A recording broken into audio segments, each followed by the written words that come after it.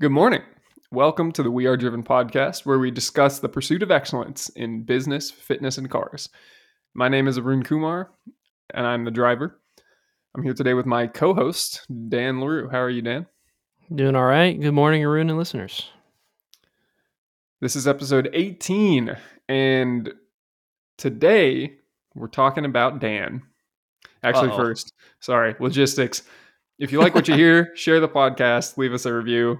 We're only growing this way. We're not running ads. We're not doing anything special. We're just talking about it to our own little circles and hoping that it grows from there.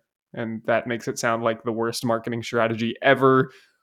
But that's why we need your help. So please, if you're a marketing genius, especially share this because you'll do something cool with your sharing and it may help us blow up. So thank you in advance. Now we're talking about Dan. Oh no, I thought I was in the clear. So we thought, we did an Arun's story episode. I don't know how many weeks ago that would have come out now. Probably a couple of months, 3 months even. I think 15 episodes ago, maybe. 15 episodes. Yeah, you're right. And somewhere in that ballpark. And while We Are Driven is something that I created, I've been very fortunate to have Dan supporting me in the company from the very beginning, and so I'm very grateful to that. I wanted to make sure that for the listeners, who the hell is this other guy who occasionally pipes up when who's the mystery man behind the other mic? When Arun gives him a second to talk. Who the hell is that? He sounds like he may have some interesting stuff. We know he has a Mustang, and I think we know he lives in Nebraska. Had a Mustang. Right, yeah. Yeah, not anymore. But maybe another one soon. What else do we get to know about Dan? And so I was listening to that Project Car Excuses podcast. Quick update here. Listening to that podcast, I talked about how I traded the Mercedes for an Integra. I did not drive. I trailered the Integra up to Seattle and have used it on the last couple of trips that I take. I take a trip up to Seattle once a month for a client and to see my family. And I've been using that car up there. But I listed it for sale with 3 pictures that I took in December or January, right when I got it. And I've had probably 100 messages about it. Listed at $3,400. Jeez. So probably get $3,400 for it. Those Teggies are getting popular again. I know, it's an automatic salvage title. Yeah, someone just wants to buy that as a shell.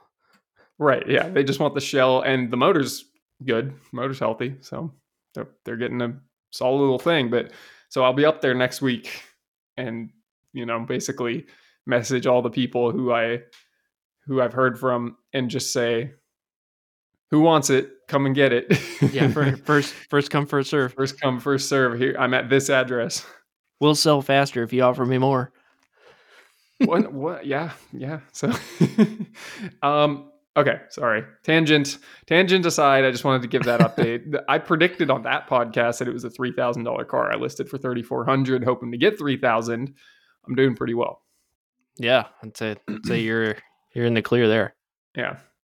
But yeah, so Dan has been around in the We Are Driven community since it became a community beyond just a brand that I was kind of not sure what it was. So when it became a community, he's one of the founding members of that community. So I'm very grateful to have him along here, and I'm going to leave it to you to talk a bit about who you are and what brings you here. Yeah, has it been a year yet for the community? So for the Driven Network, it's been 11 months. Yeah, well, I figured it was getting close. Yeah, 10. It was right at the end of May, I think it started. Yeah. Okay. I was like, man, it's got to be coming close. Yeah, that was end of May. It's been fun. It has weekly calls and texting and messaging and Facebook videos and all the different platforms we've used for it, and gotten to know each other well and seen a lot of transformation from everybody who's been in the network, especially since the beginning. But I'm glad to see now new members coming in, new members getting engaged. It is actually growing, and we're creating something that has people living a better lifestyle, driven lifestyle.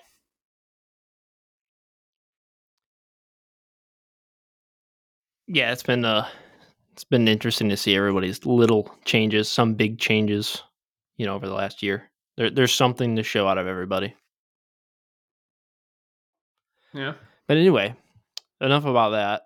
Uh, Hi, I'm Dan, and it's great to be speaking with all of you. And I'll give you my life story as I guess how I see it and where it came from, and how I am today, or who I am today. I guess is a better statement there. So we'll start at the very beginning. So I'm a byproduct of a true middle class family.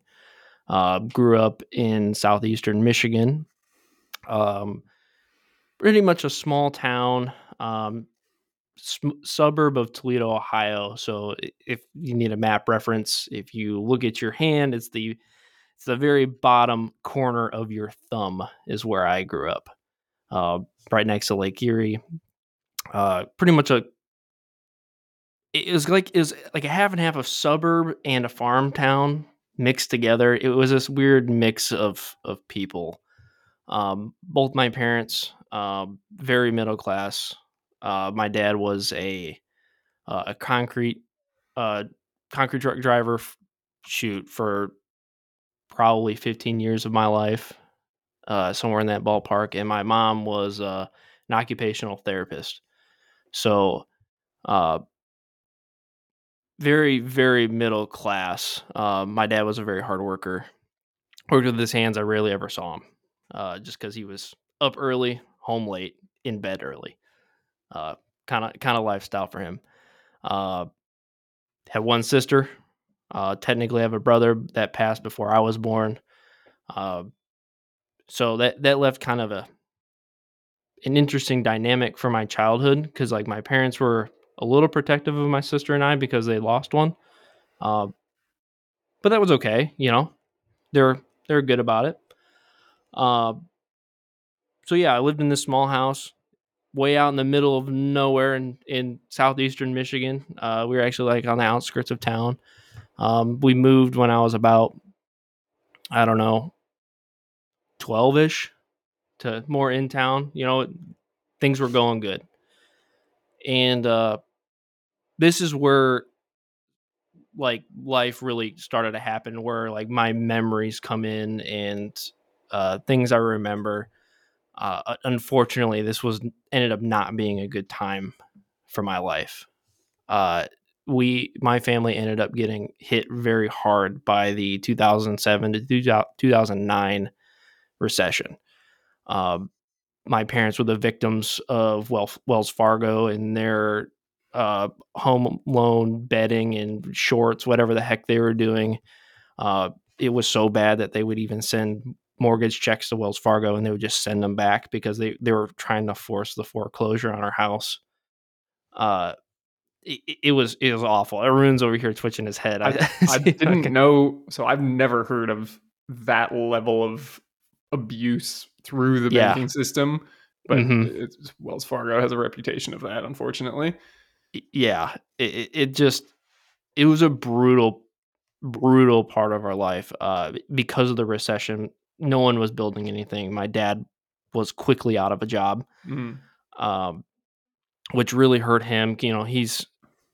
He's got his own, you know, demons that he deals with, and it just made him worse. And I'll get more into my dad towards the end of this, and why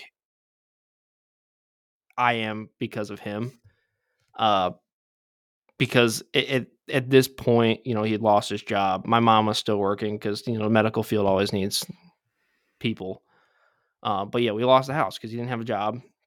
There was nobody hiring. He didn't really have any skill sets other than wrenching on big machinery or driving a concrete truck. There wasn't anything there. Uh, so we lost the house. Ended up in this small apartment, which it is what it is. At this point, I'm starting freshman year of high school, and it just was a depressing time for just about everybody. How was the rest of the town? Was it the whole town got hit, or was it you were kind of an outlier? Yeah, so Michigan as a whole got hit really hard during the recession, just because it's such a middle class state, Hmm. especially where I was in the state, because we were 45 minutes south of Detroit. My town, with it being a suburb town, I would say it was probably about 50-50, Hmm. dependent on what your occupation was, because Toledo, Ohio is a fairly large town, so there was stuff to do as far as work if you're educated, um, had some sort of degree, had some sort of skill set. But like if you were like on the more middle class or lower end, it wasn't good. And also, that was the time. So GM declared bankruptcy in 08, Yeah. right? Yeah. Hmm. Yeah. So I'm sure even beyond just the national level of the economy, even your local ish economy of, I don't know how many hundreds of thousands of people worked for GM in Detroit, but I assume there's some spillover economy into Oh yeah. Toledo. Oh yeah. Well, Toledo, Ohio, is where all of the Grand Cherokees and Wranglers get built. There you go. Yeah. So Which isn't that that GM, was that but was huge. Yeah. The GM has a transmission plant in Toledo. mm, So yeah, people were affected in that town, and yeah, it hurt.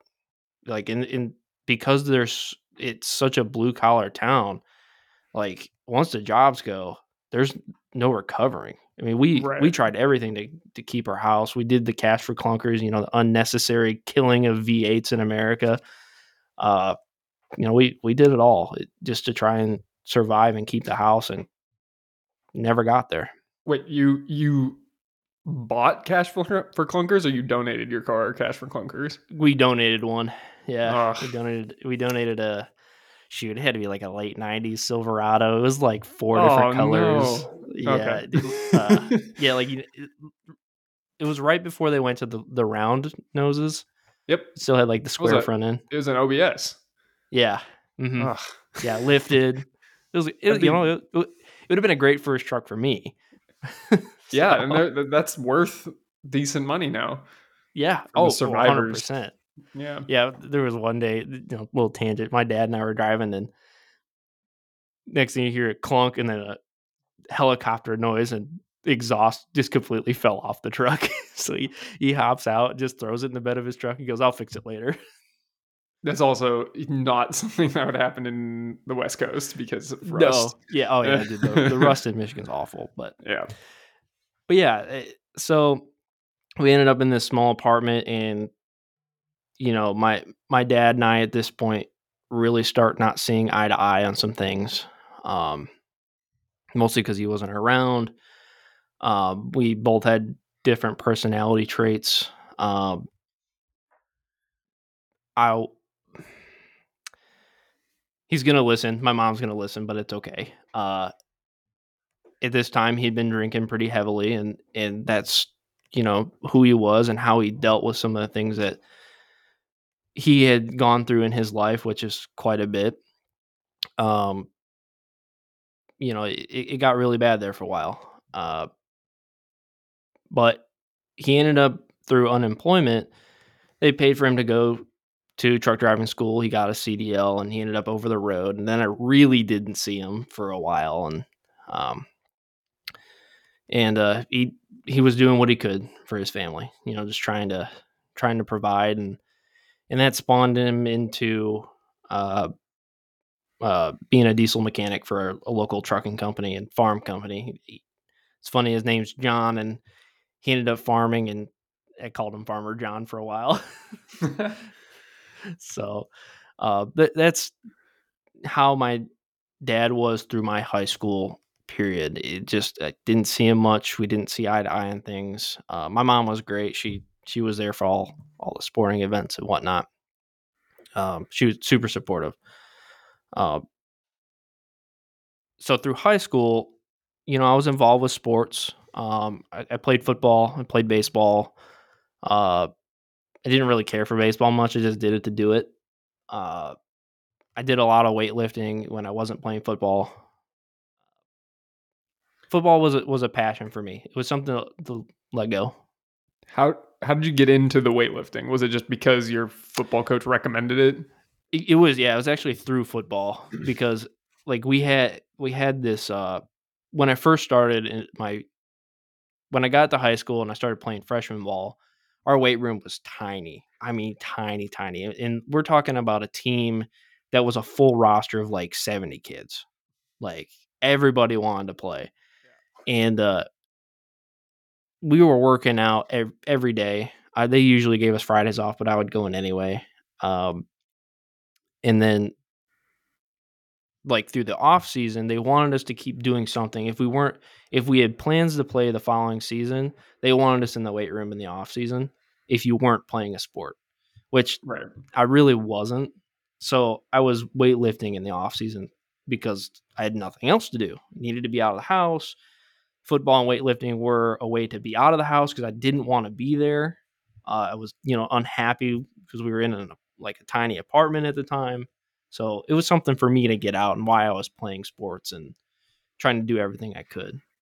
Was it so you said 70 kids and everybody wanted to play. Was it a Mhm. big school where it was competitive to get onto the sports team? So I graduated with 420 kids, Mm. which is crazy because it was a small town, but there was a lot of kids in the community.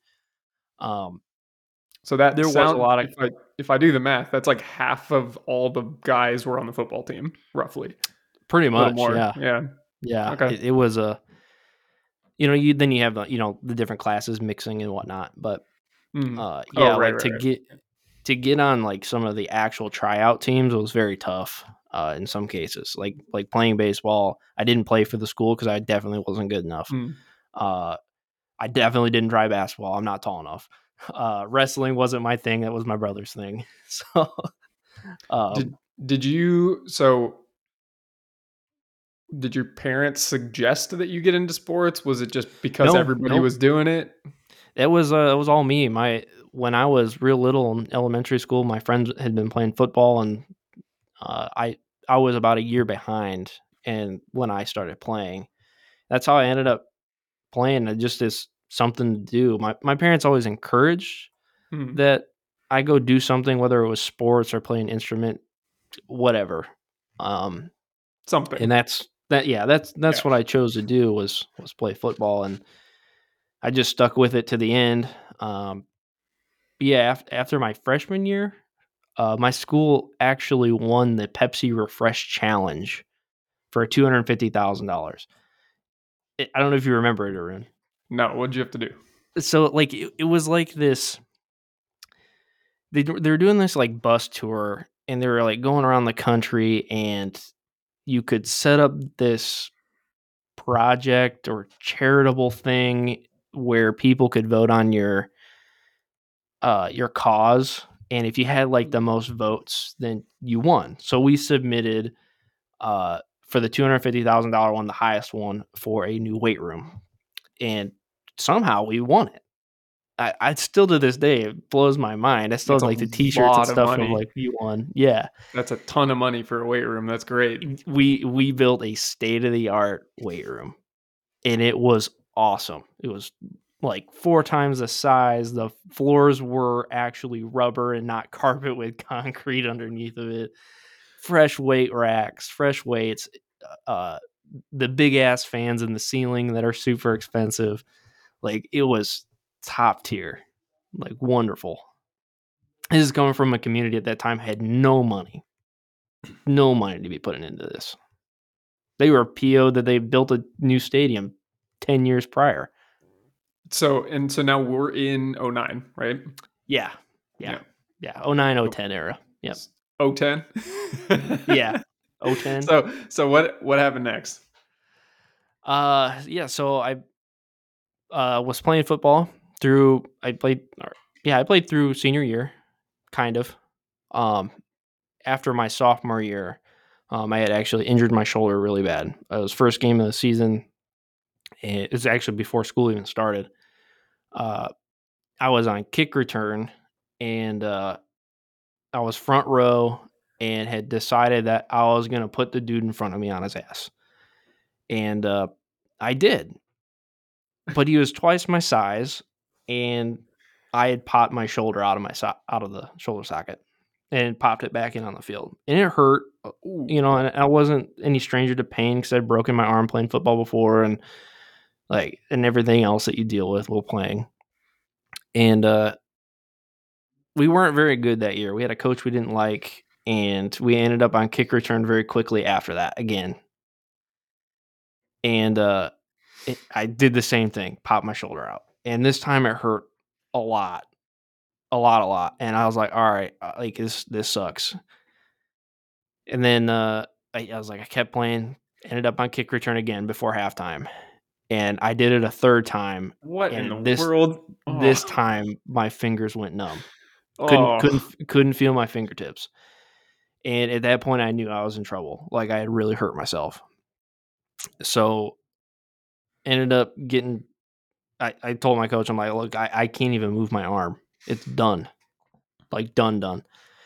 And I ended up sitting out a couple of games, ended up getting it checked out. They stuck a giant like 4-inch needle into my shoulder joint and filled it with dye and took an MRI. And turns out I had torn my labrum completely on the back side of my shoulder. Gone. Completely gone. And they said, well, you could do surgery or you could leave it be as long as you tolerate it. So I didn't want surgery because I knew it would put me out another season if I did it. So I played through it. I played through all varsity ball. But because of that, it limited my ability to build strength in my upper body. Because just about any sort of overhead press or incline press limited how I could do it and how much weight.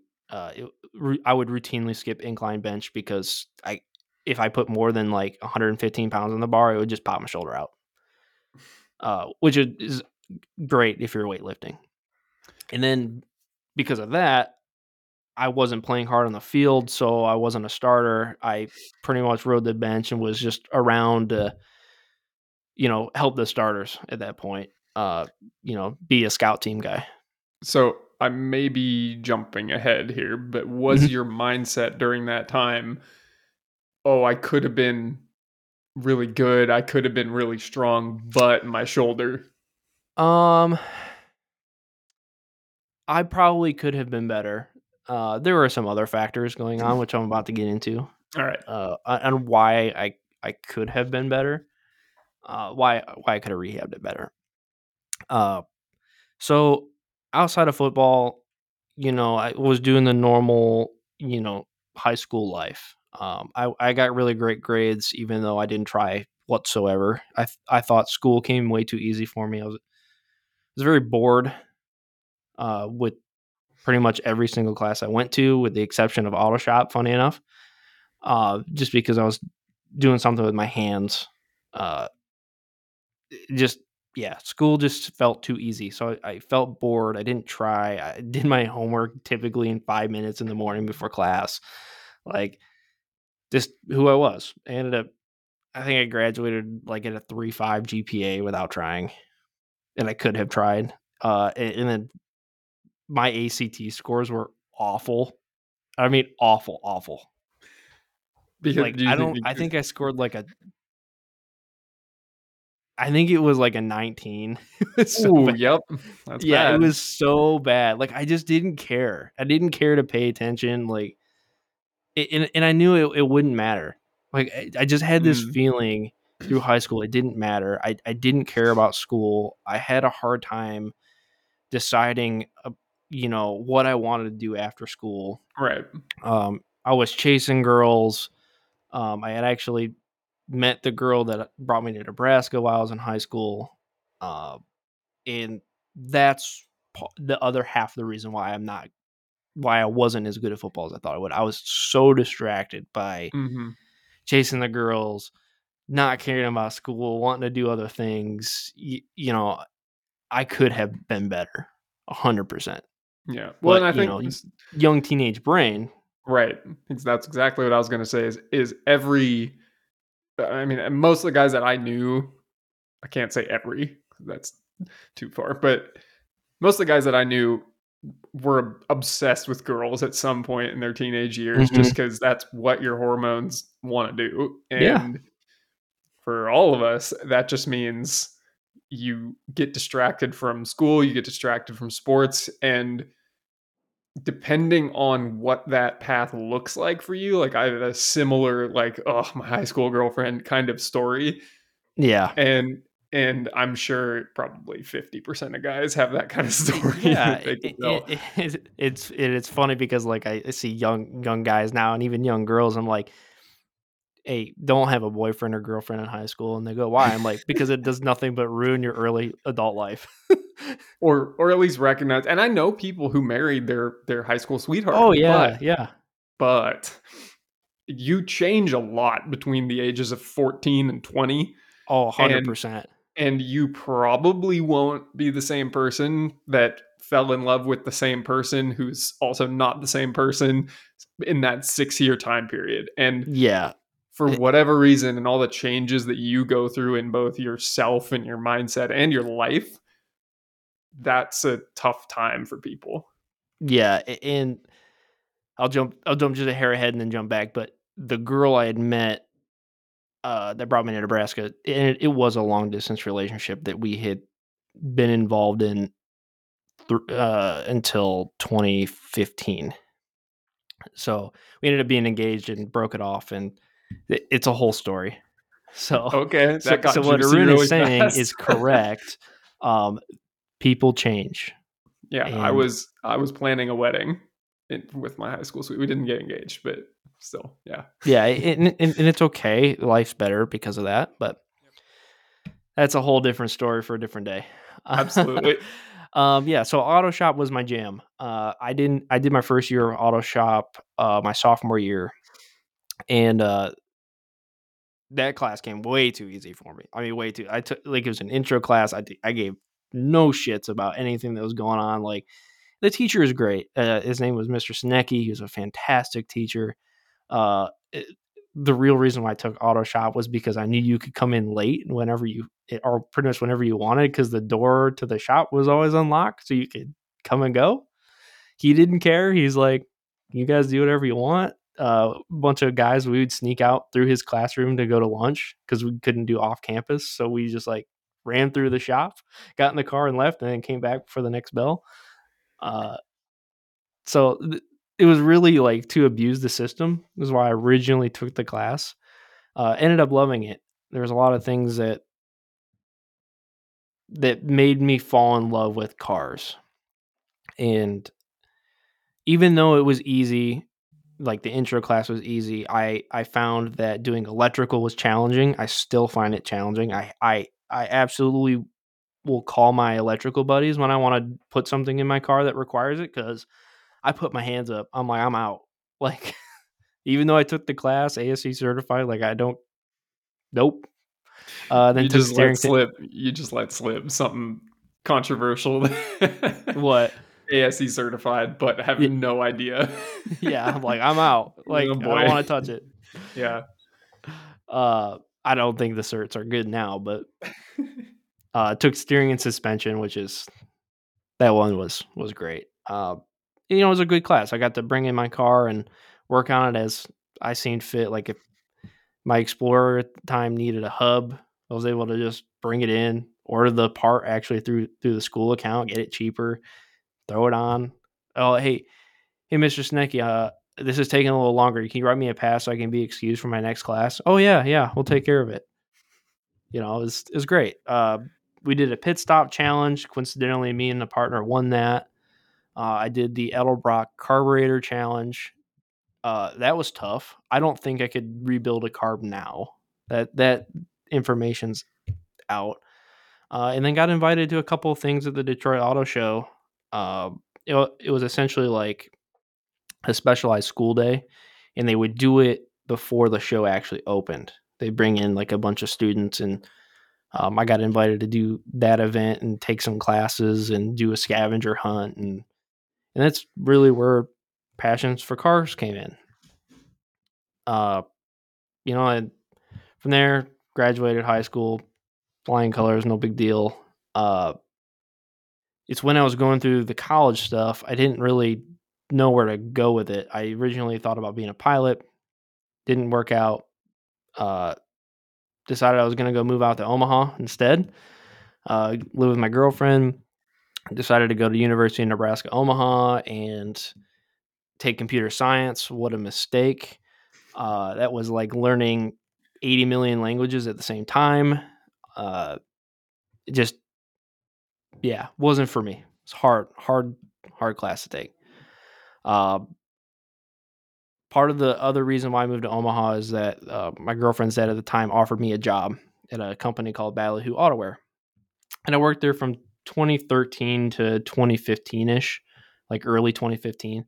And essentially, what it was a visualizer for dealerships to show what aftermarket parts look like on cars, so that their aftermarket departments could have something to show the customers to help sell. As a visual aid.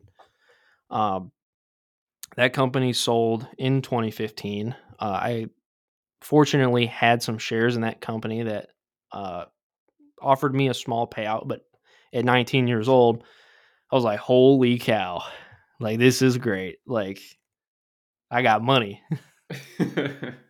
So for Belly Autowear, that's where I ended up working at Chrome Enhancements, which is where I work now.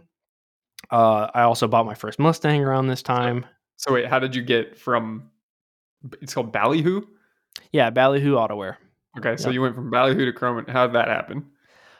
So Chrome Enhancements was owned uh, by the guy who owned Ballyhoo Autowear. So he Got it. Okay. so Chrome Enhancements at that time was owned by Keystone Automotive.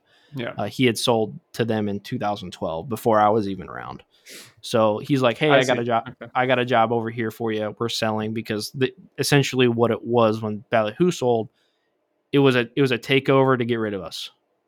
Hmm. We were Yep. Okay. competition. We were in the way. So Got it. Okay. so they got rid of us, and they're like, "Yeah, we're canning everybody." So And and I think so. So far, like your automotive career, like professional career, like that side of it, it kind of just happened, and hmm through basically your ex's dad, like you were able to get a job, and that started your career in the industry. Yep. And I think you hear of people who stumble into it. You hear of people who like didn't really know what they wanted to do, and they found it and they loved it. I know like some of the people that I've worked with in my career that are in the automotive aftermarket. What you find is it is an awesome place to be because most of the people in the industry love cars and are hmm happy to be working with cars, and it doesn't really matter the prestige. It doesn't really matter how much money you're getting paid or where you work in the country. If you're in New York City or whatever, that doesn't matter as much as like, oh, I'm helping drivers be safer. I'm helping their cars be hmm more reliable. I'm fixing them better. I'm making them cooler, whatever it is. The automotive aftermarket's full of really great people like that. And so for you as a car enthusiast that happened to find yourself working in the industry, that worked out really well. And you kind of tried the path that you had been encouraged to take. Like you tried college, you tried a Yeah. degree that supposedly does really well for people, and you get tons of people. Like I did go to college. I saw tons of computer science and computer engineering, doctor, pre-med students, pre-law students, all the traditional career paths Yep. that you kind of need college to do. They would start there and they'd end up with a psychology degree or communications degree that they didn't Right. actually intend to use. And I kind of did the same thing. I went in pre-law, but I ended up an accountant. And so that worked, but it was by complete luck that made that work. Um, Yeah. and so that's kind of a warning for people going to college, is just don't just do it because you think you should have this job that people are telling you to get because you don't know any better. There's so many different avenues out there that you just need to go start trying stuff. I would do that before you sign up for 4 years of paying tuition. Yeah, and spending an unreal amount of money. Right. But yeah, it's funny actually. My wife Heather actually was a poli sci pre law, and she's got the poli sci degree, but is in insurance. so Right. Right. And so that's what I was going to do was poli sci pre-law. yeah, I lasted 1 quarter. yeah, she didn't last long. But yeah, I was taking the comp sci courses because of Ballyhoo Autoware. I was working for a software startup, Mm. and I felt like I could be of value going that route, and it wasn't for me. So I decided at the end of my spring semester in 2015 that I wasn't going to go to college anymore. It's 2 full years of college. It's when the breakup happened. It's a very traumatic experience for me. It hurt a lot. Um, and then I was also presented with an opportunity at Chrome Enhancements that was, here you go, you can manage a team of sales reps, or you can continue to go to college and be kind of like an assistant. And I saw the money on the management side, and I said, I'm going to quit college. It just it didn't make sense for me at that point to continue. Um, I didn't like the classes. I wasn't having a good time in my life, but I figured, why not try something else? See if it sticks. And I never went back. So the listeners, life is possible without college. Obviously, you need it for some things. I am a believer in experience over education. There are ways that you can navigate life with just experience on its own. You have to be strategic about it. Um, but at this time, I had my Mustang for a year now. It was a 2014 Mustang GT base stick, and I had been presented by a friend of mine of a car club, local car club. He's like, "Hey, come out. I know you're having a hard time. Come hang out with us." I'm like, "All right, sure, whatever." Went to the first, little meetup. I fell in love. Like I found a group of people that thought like me, that loved cars, and it was fantastic. I actually met my wife, Heather, at a car show. We were just friends for a long time. For, I guess, not a long time. I guess it was like 4 months. Uh, That's not uh, long at all. yeah, but like that whole summer of like 2015 is such a blur for me because like I was single, living in a studio apartment, didn't care about anything going on. I was staying up till like 3 in the morning and then getting up at 8 to go to work. Like it was a summer, and I had so much fun. Like just being around car people and staying out late. Met Heather. I ended up going on a date with her in September of 2015. I was like, "Hey, am I cool enough to take out on a date?" Because she was 5 years older than me, and she said, "Yeah, you are." I go, "Well, is there anything you'd like to do?" And she says, "Something competitive." And I was like, "Oh, Oh. I was like, game on, girlfriend." And I took her to the really fast like Euro go karts in town, and I Okay. laid it on. I laid it on. I had no remorse. Like So just you won. oh yeah. Okay, good. Yeah, Good. I showed no remorse. Like I was going for Heather, I'm not sorry. it. And we've been together ever since. So uh ended up getting married in 2018. Uh everything at Crum Hanson was progressing really well. Um we were crushing goals. I had a great mentor, Colin McLaughlin, if you're listening, with Trim Illusion now.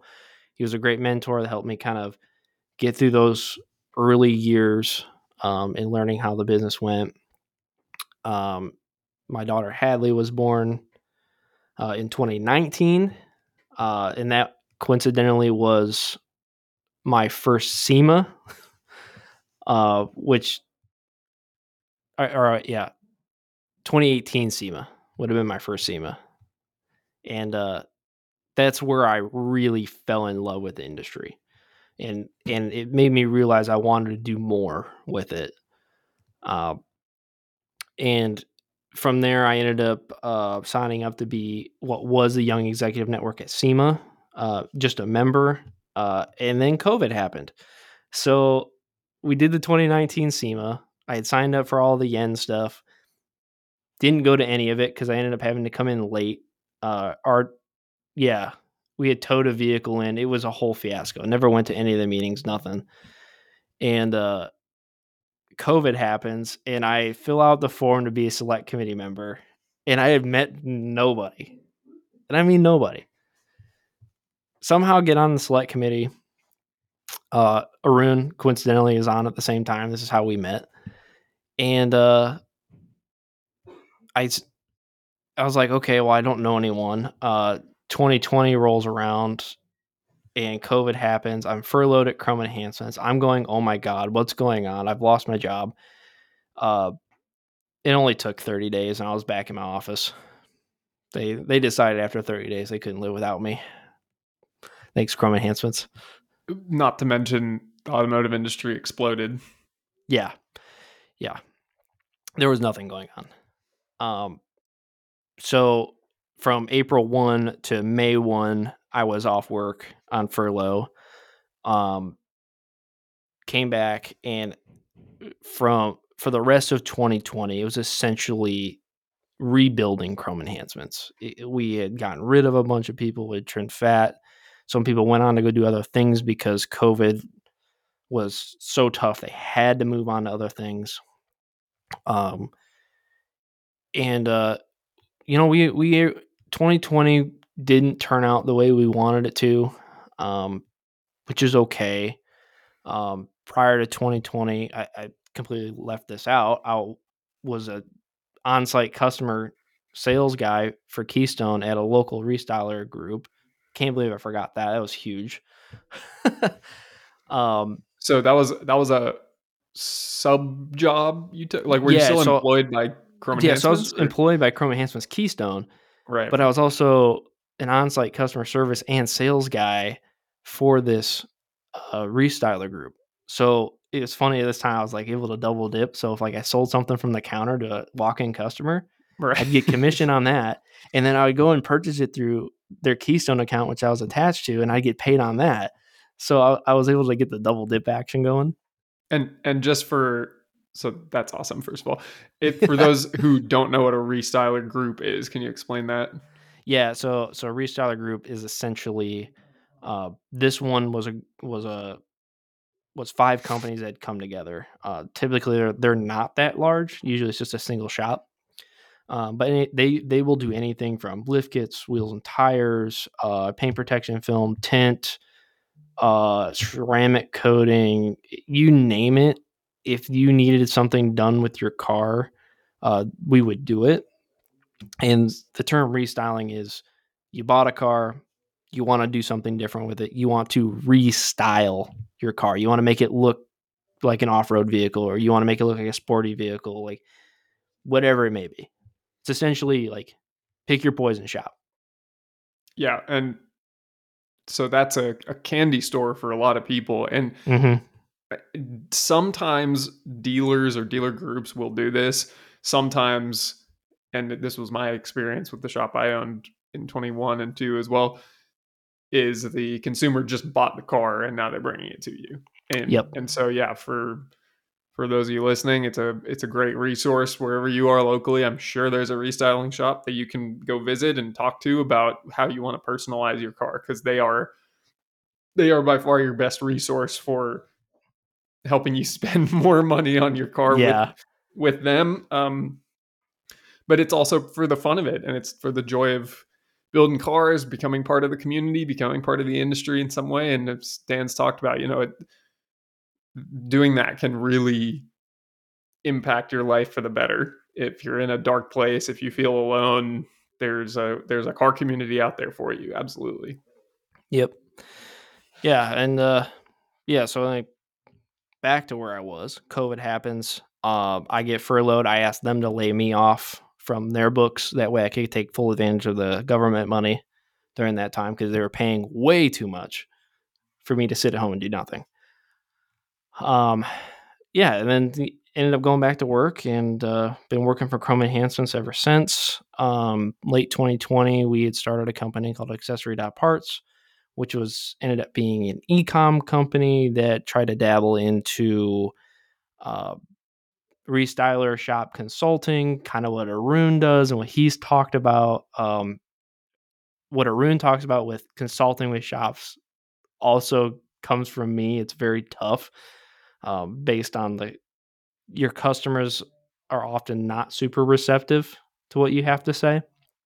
Um, and it was what it was. We tried it and it didn't work. A.P is still running to this day, but I'm not directly involved with it anymore. Um, and then through 2021 to current, I've been managing my sales teams. I've been working with FLN very closely. I'm sorry, Young Executive Network changed its name to Future Leaders Network, so FLN, really And closely.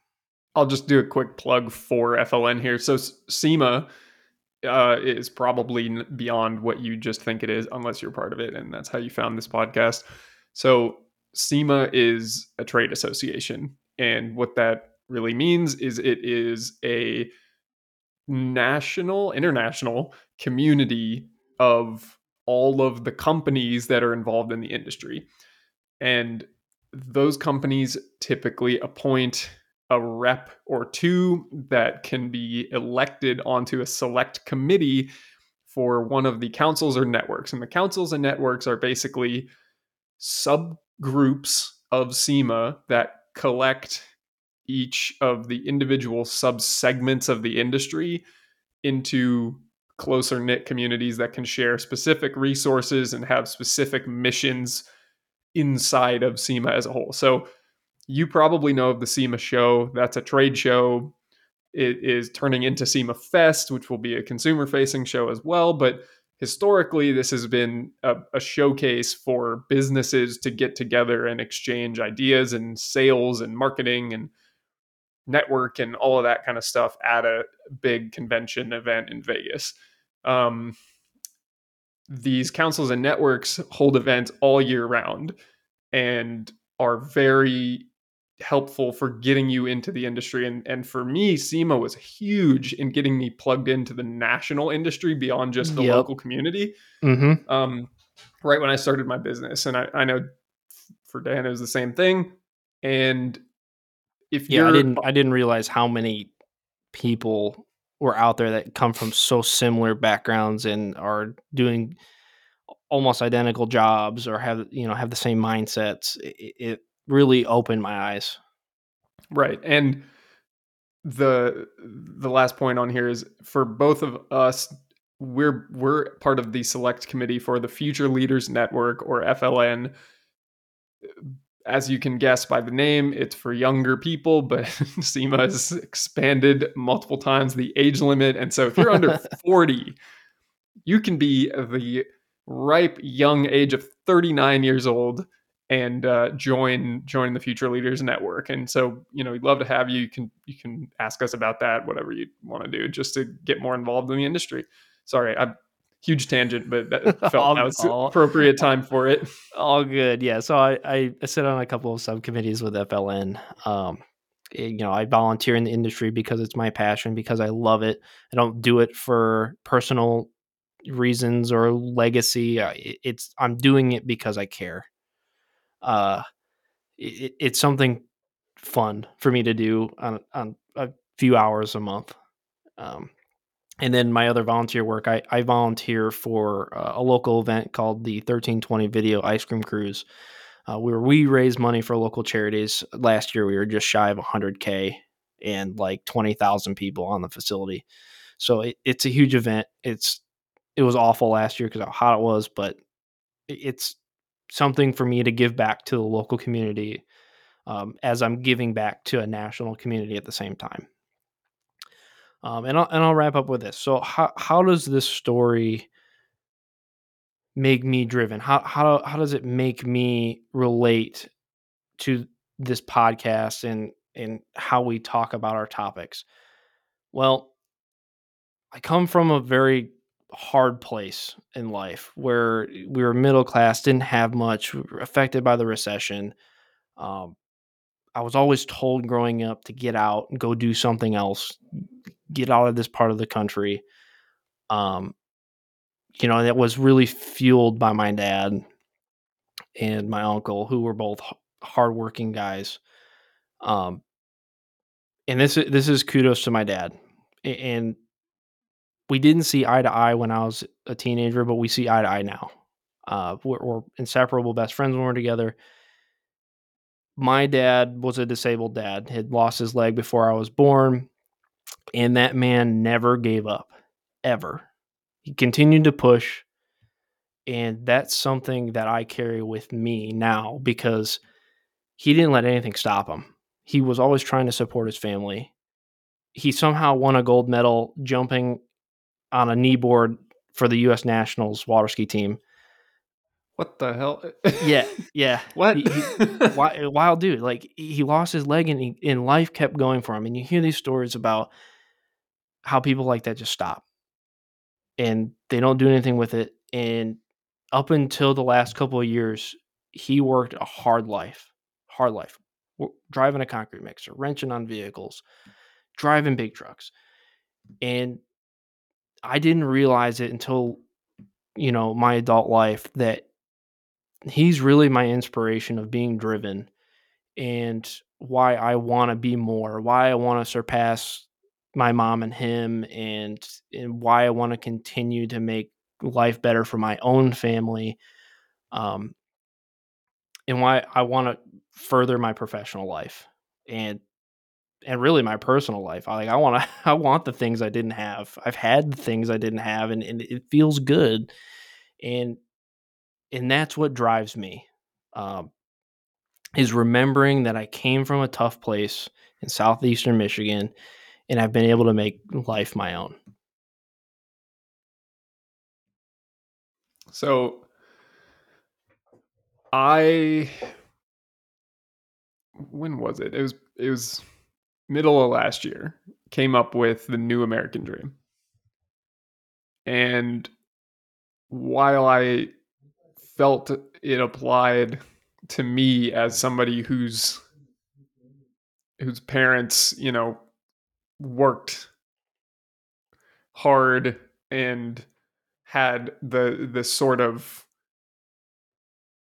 aim of security as top priority for the family being what they worked for, that is not what we should strive for. And your dad inspired you to think that way. Yeah, And it's he told me to not be like him and my right. mom. He like don't repeat the same steps. So while they were working to put a roof over your head, make sure there was food on the table, make sure you could go to school instead of having to quit and, work on the farm at 10 years old, which is like what my grandpa had to do. Mhm. Like those are the kind of things that as we continue to progress through generations, the saying is out there that now I'm going to butcher it well as I bring it up. That hard times create strong men, that strong men create good times, that good times create weak men, and that weak men create hard times.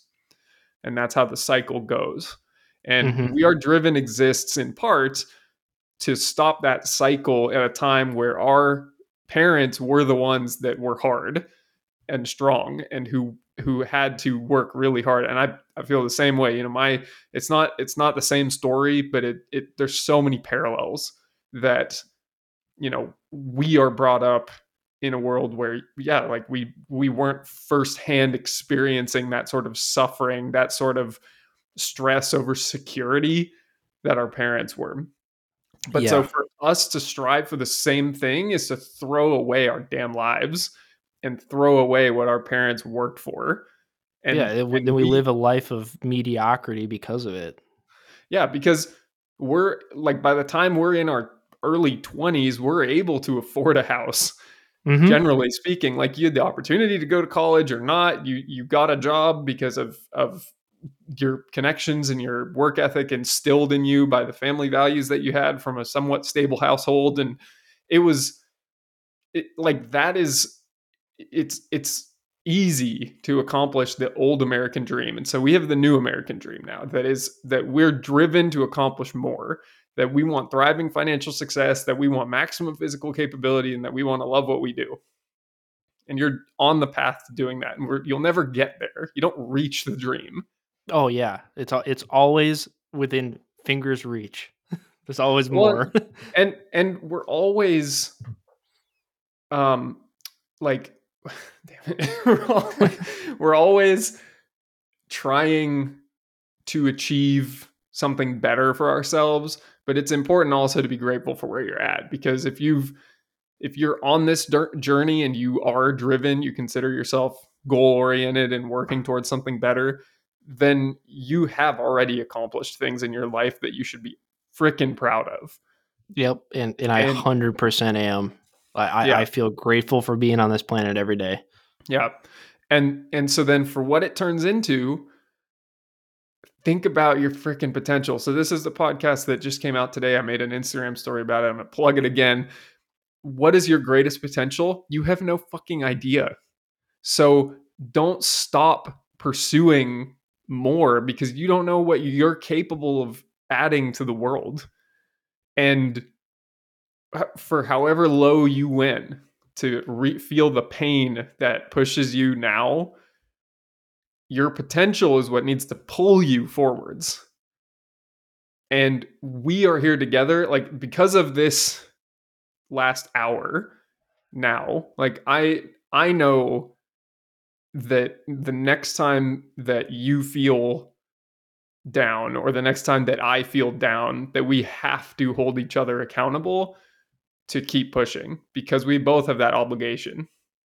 Yep, we both have some sort of remembrance of a bad time that just pokes a spot that is a little bit tender from previous scars.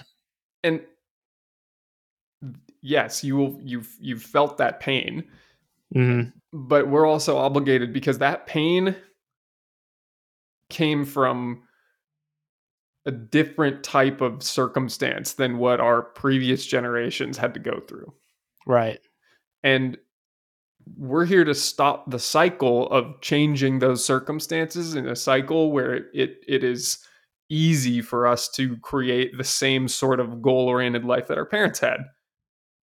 I live in the Bay Area, so I can't afford a house here, but I moved to most places in the country I could buy a house. And it's you can't just have a white picket fence and 2.2 kids and a secure job and two cars in the garage. That's not enough for our generation. No. And all of those things are material, except for the kids. But your family and your success depends on what you're able to put into the world. And in order to put more and as much as possible into the world, you have to be capable of being a really good parent. You have to be capable of being really good at what you do at work. And you have to maintain your health so you can sustain that high level of output for a long time. So that's what we're here to do.